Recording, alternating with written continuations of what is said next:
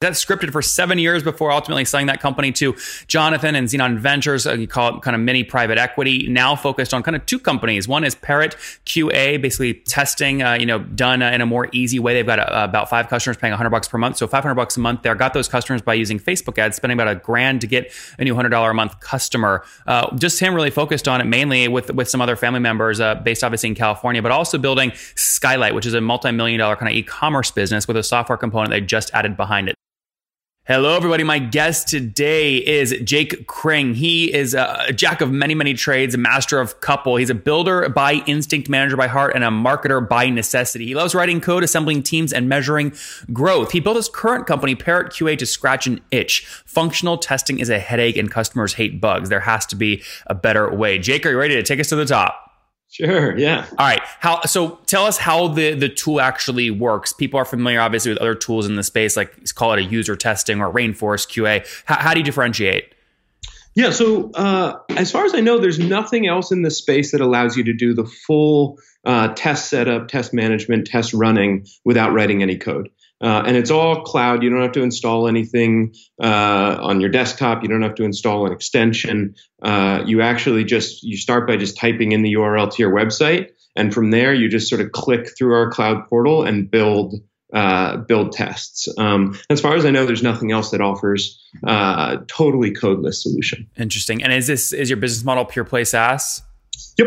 Okay, great. So give me an example. What's the average customer pay you per month for this? $100. $100 is our average revenue per user. We have a $49 tier and a $199 tier, and we sort of split between those. And then we've got a sort of high touch model, but most are in the $49 to $199. Tell me, I know you're not a sales guy, you do it because you have to, but sell me on the 100. What do I get for 100? So there actually isn't 100. That's the average, but there's a 49 and a 199. For 49, it's a starter pack, and so it's basically you get one user, one seat. You can set up a suite of tests. You can actually set up a couple suites of tests, and you can run them once a day. But if you're running tests on every deploy, if you've got a team, it makes sense to bump to the 199 tier. Interesting. So when I try to test one of my sites, getlaka.com, it says, hey, it's not available. Is it behind a firewall? It is. It does have an SSL security, like a certificate on it. Does that prevent your tool from working? Sorry, you cut out for a second. That's okay. It has a what? Yeah. So when my research team was testing this, just so I could ask better questions on getlaka.com, one of my sites, they said they got basically an error back that said, hey, that site's not available. Is it behind? And you asked, is it behind a firewall? Is that obviously it's different than an SSL certificate, or did they both prevent you from working? No, SSL does not. But yes, if it's on a private network, if it's behind a firewall, as long as there is an easy way to auth through the firewall. So a lot of folks will set up a basic auth firewall in front of their site. As long as there's a way to get through that, we can. If it's on a private network that you have to tunnel in to get to, it gets a little trickier. Mm-hmm. We actually have had customers set that up, but it takes a little more configuration. Interesting. Okay, and when did you launch the company? What year? Jake, when did you launch? Sorry, you're cutting out. I'm losing you. That's okay. Yeah. When did you launch? What year? 2016. 2016. Okay, cool. And give me a little bit, where from a kind of life perspective, where were you in 2016? You quit your corporate job, or what was going on? No, it has always been a side project. It has been a side project the whole time I was building the tech. So from 2016 until now, it was I was actually running a startup another SaaS startup at the time, and built this on the side. What happened to the other one? Sold it to a private equity firm. Okay, very good. What was the name of that company? Scripted.com. Okay. So did you work directly with Ryan? Yeah, I know Ryan very well. Interesting. Yeah. Okay, so he always mentioned kind of the business, the other half of his team. You must have been the business guy. He was a developer on Scripted. So Ryan and Sunil started Scripted, mm-hmm. And right around the time we sold to private equity. You're talking about to Jonathan, to Xenon. Yeah, exactly. Yeah. Right around the time we sold, Ryan moved on to to go basically full time on Twofer. Yep. And I went to Xenon to run Scripted. Oh, interesting. Okay, and then what? Obviously, we just had the current Scripted CEO on actually 2 weeks ago. So when did you leave? Oh, Doug Breaker. Yeah. Okay. Yeah. So then I left Scripted about 6 or so months ago. No, earlier than that. No, because I left in February. So whatever that was, 7 or 8 months ago. Okay. And why? I mean, Jonathan's an intense guy. Is he tough to work with? No, I think honestly, after 7 years of working on Scripted, I just wasn't bringing new ideas to the table anymore. I wasn't sort of proud of my work. We had a really good year in 2017. We grew at 2.5x. It got profitable under Xenon for really its first time in Scripted's history. So I felt really good about the work I'd done, but also didn't feel like 2018 I was going to bring new ideas and continue to solve problems. Sort of felt a little burnt out on it. And Jonathan, as soon as he gets the sense that he's holding someone back, he pushes them out of the nest and wants them to fly on their own. And I think he got the sense, and I had the sense that I was going to flatline, even if the business was doing all right. Yep. Well, good. To close out that story, yeah, Doug came on a couple of weeks ago, and the company's doing well. They've just passed about between 500 to 1,000 customers, 250 grand a month in revenue. That's more than doubled from when Jonathan bought the company. So healthy growth there, and churn's down to sub 2%. So lots of nice changes happening there, according to Doug. Let's focus back though on you, Jake. So this was a side project. You were using it to test Scripted. Exactly. That's exactly right. Okay, got it. So then you said, okay, I'm going to leave kind of Xenon. Jonathan, it's been amazing. I've learned a lot, but I'm going to go build this full time. That was in 2016. Well, sort of. Okay. No. So 2016 was when I started on Parrot. 2018 is when I left Scripted. But actually, I've left. I'm still running it as a side project. So I am also running another business that has a SaaS component, but is largely e-commerce. And that one I'm running with a friend of mine from high school, and that's really what I left to go full time on. What's that other thing? What's the name of the e-commerce site? So the e-commerce site is skylightframe.com. Skylight Frame. Skylight Frame, and we also have Skylight Cal. We sell the hardware. We also sell a subscription software on top of that. That allows customers to update their frames with videos and do it, from a mobile app. So that's a combined e-commerce SaaS business. The SaaS component we just added since I started. So that was something I built out with my partner in the last couple of months. Let's stay focused on Parrot QA. It's nice to get context though about these other things kind of in your world. So you kind of side project 2016, 2018, you really get going here on Parrot QA. What have you scaled to in terms of total customers just on Parrot?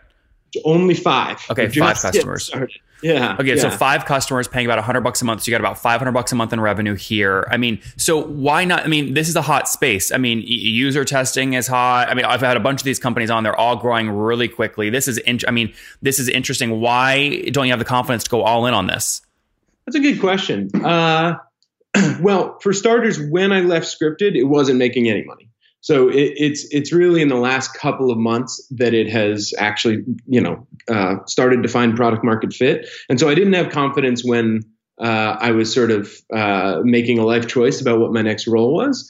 And the reality is that the full-time job now just has so much promise, and so it's so obvious that it's working and that there's product market fit that it's tough to justify the opportunity cost. Why is that obvious? By the way, so I don't know a ton about Skylight. I didn't do research on that before. This is new news to me now, but I'm doing research as we talk. I mean, as you see Facebook launch Portal, right, and Amazon launch these things with screens to put in your kitchen. I mean, that seems like they're just going to knock the hell out of this product.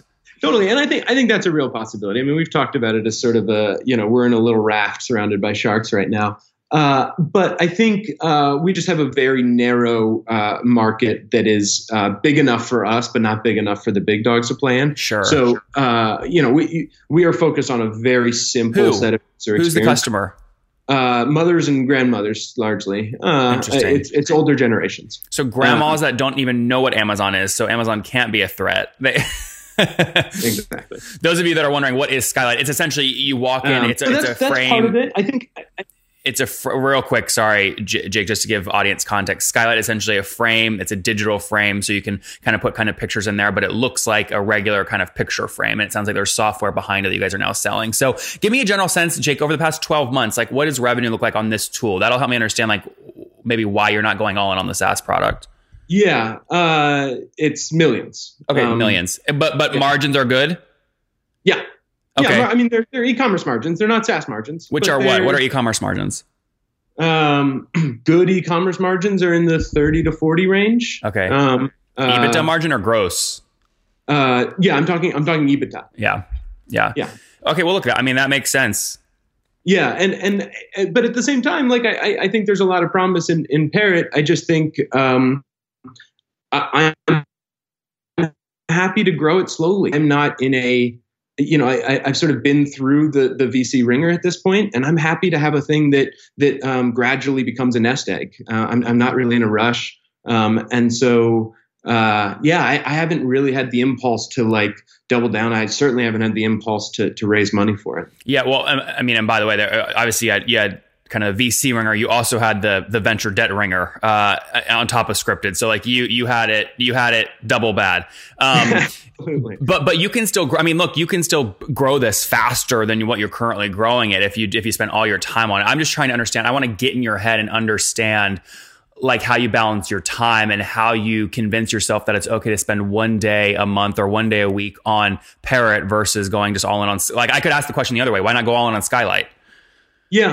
Yeah, and I think honestly, I think it's sort of spiritual to some extent. My sort of need to be working on a lot of different things at once, and my inability to pick one thing and pour all of my eggs into that basket. I think to some extent, I felt like I've worked on projects before where I felt like I put all my eggs in the basket, and when they fell through, I was devastated. So it's sort of like a breac thing. It's like, after you've been in a long relationship, you want to date around a little bit. Yeah. So Parrot's breakup sex. Is that what you're saying?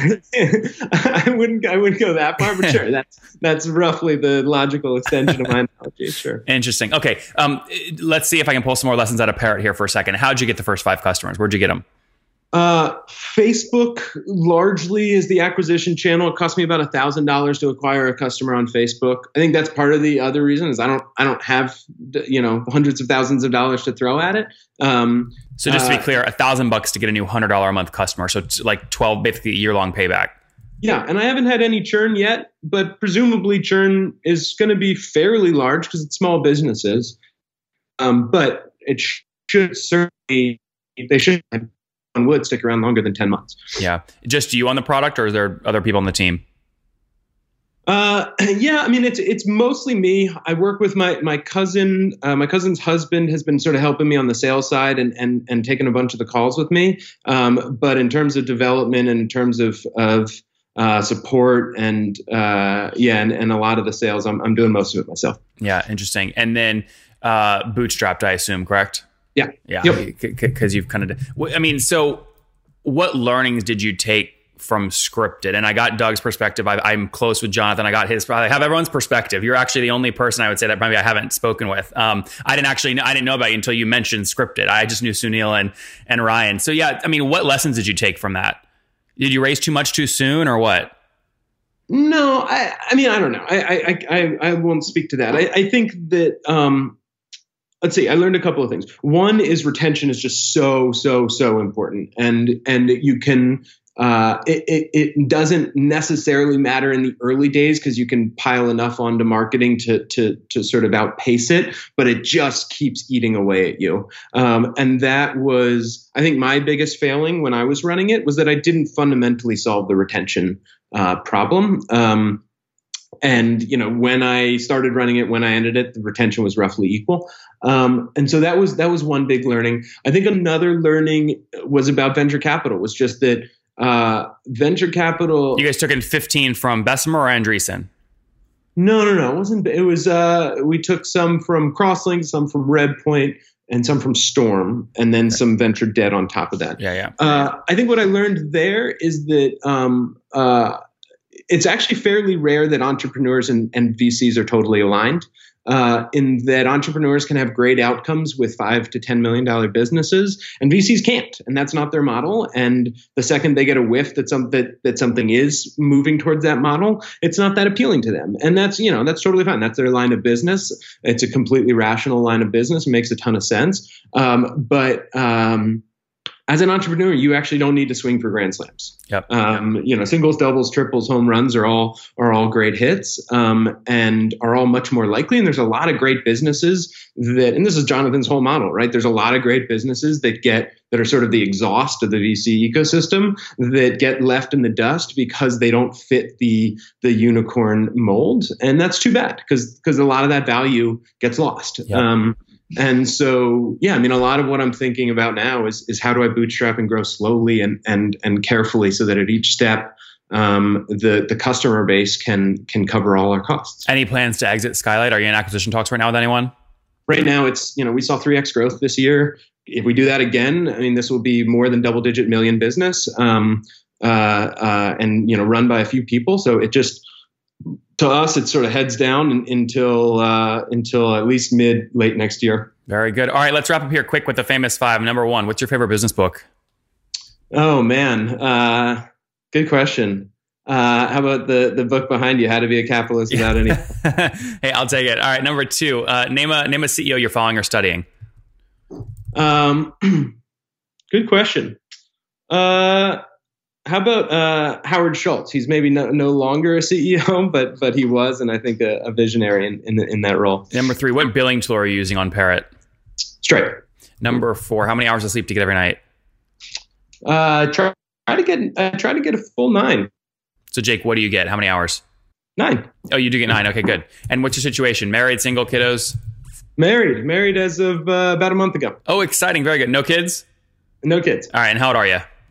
30. 30. Last question. What do you wish your 20-year-old self knew? Slow down. Guys, slow down, enjoy the ride. He was at Scripted for 7 years before ultimately selling that company to Jonathan and Xenon Ventures. You call it kind of mini private equity, now focused on kind of two companies. One is Parrot QA, basically testing, done in a more easy way. They've got about 5 customers paying $100 per month. So $500 a month there. Got those customers by using Facebook ads, spending about $1,000 to get a new $100 a month customer. Just him really focused on it mainly with some other family members based obviously in California, but also building Skylight, which is a multi-million-dollar kind of e-commerce business with a software component they just added behind it. So we'll see which scales faster. Jake, appreciate you taking us to the top. Thank you.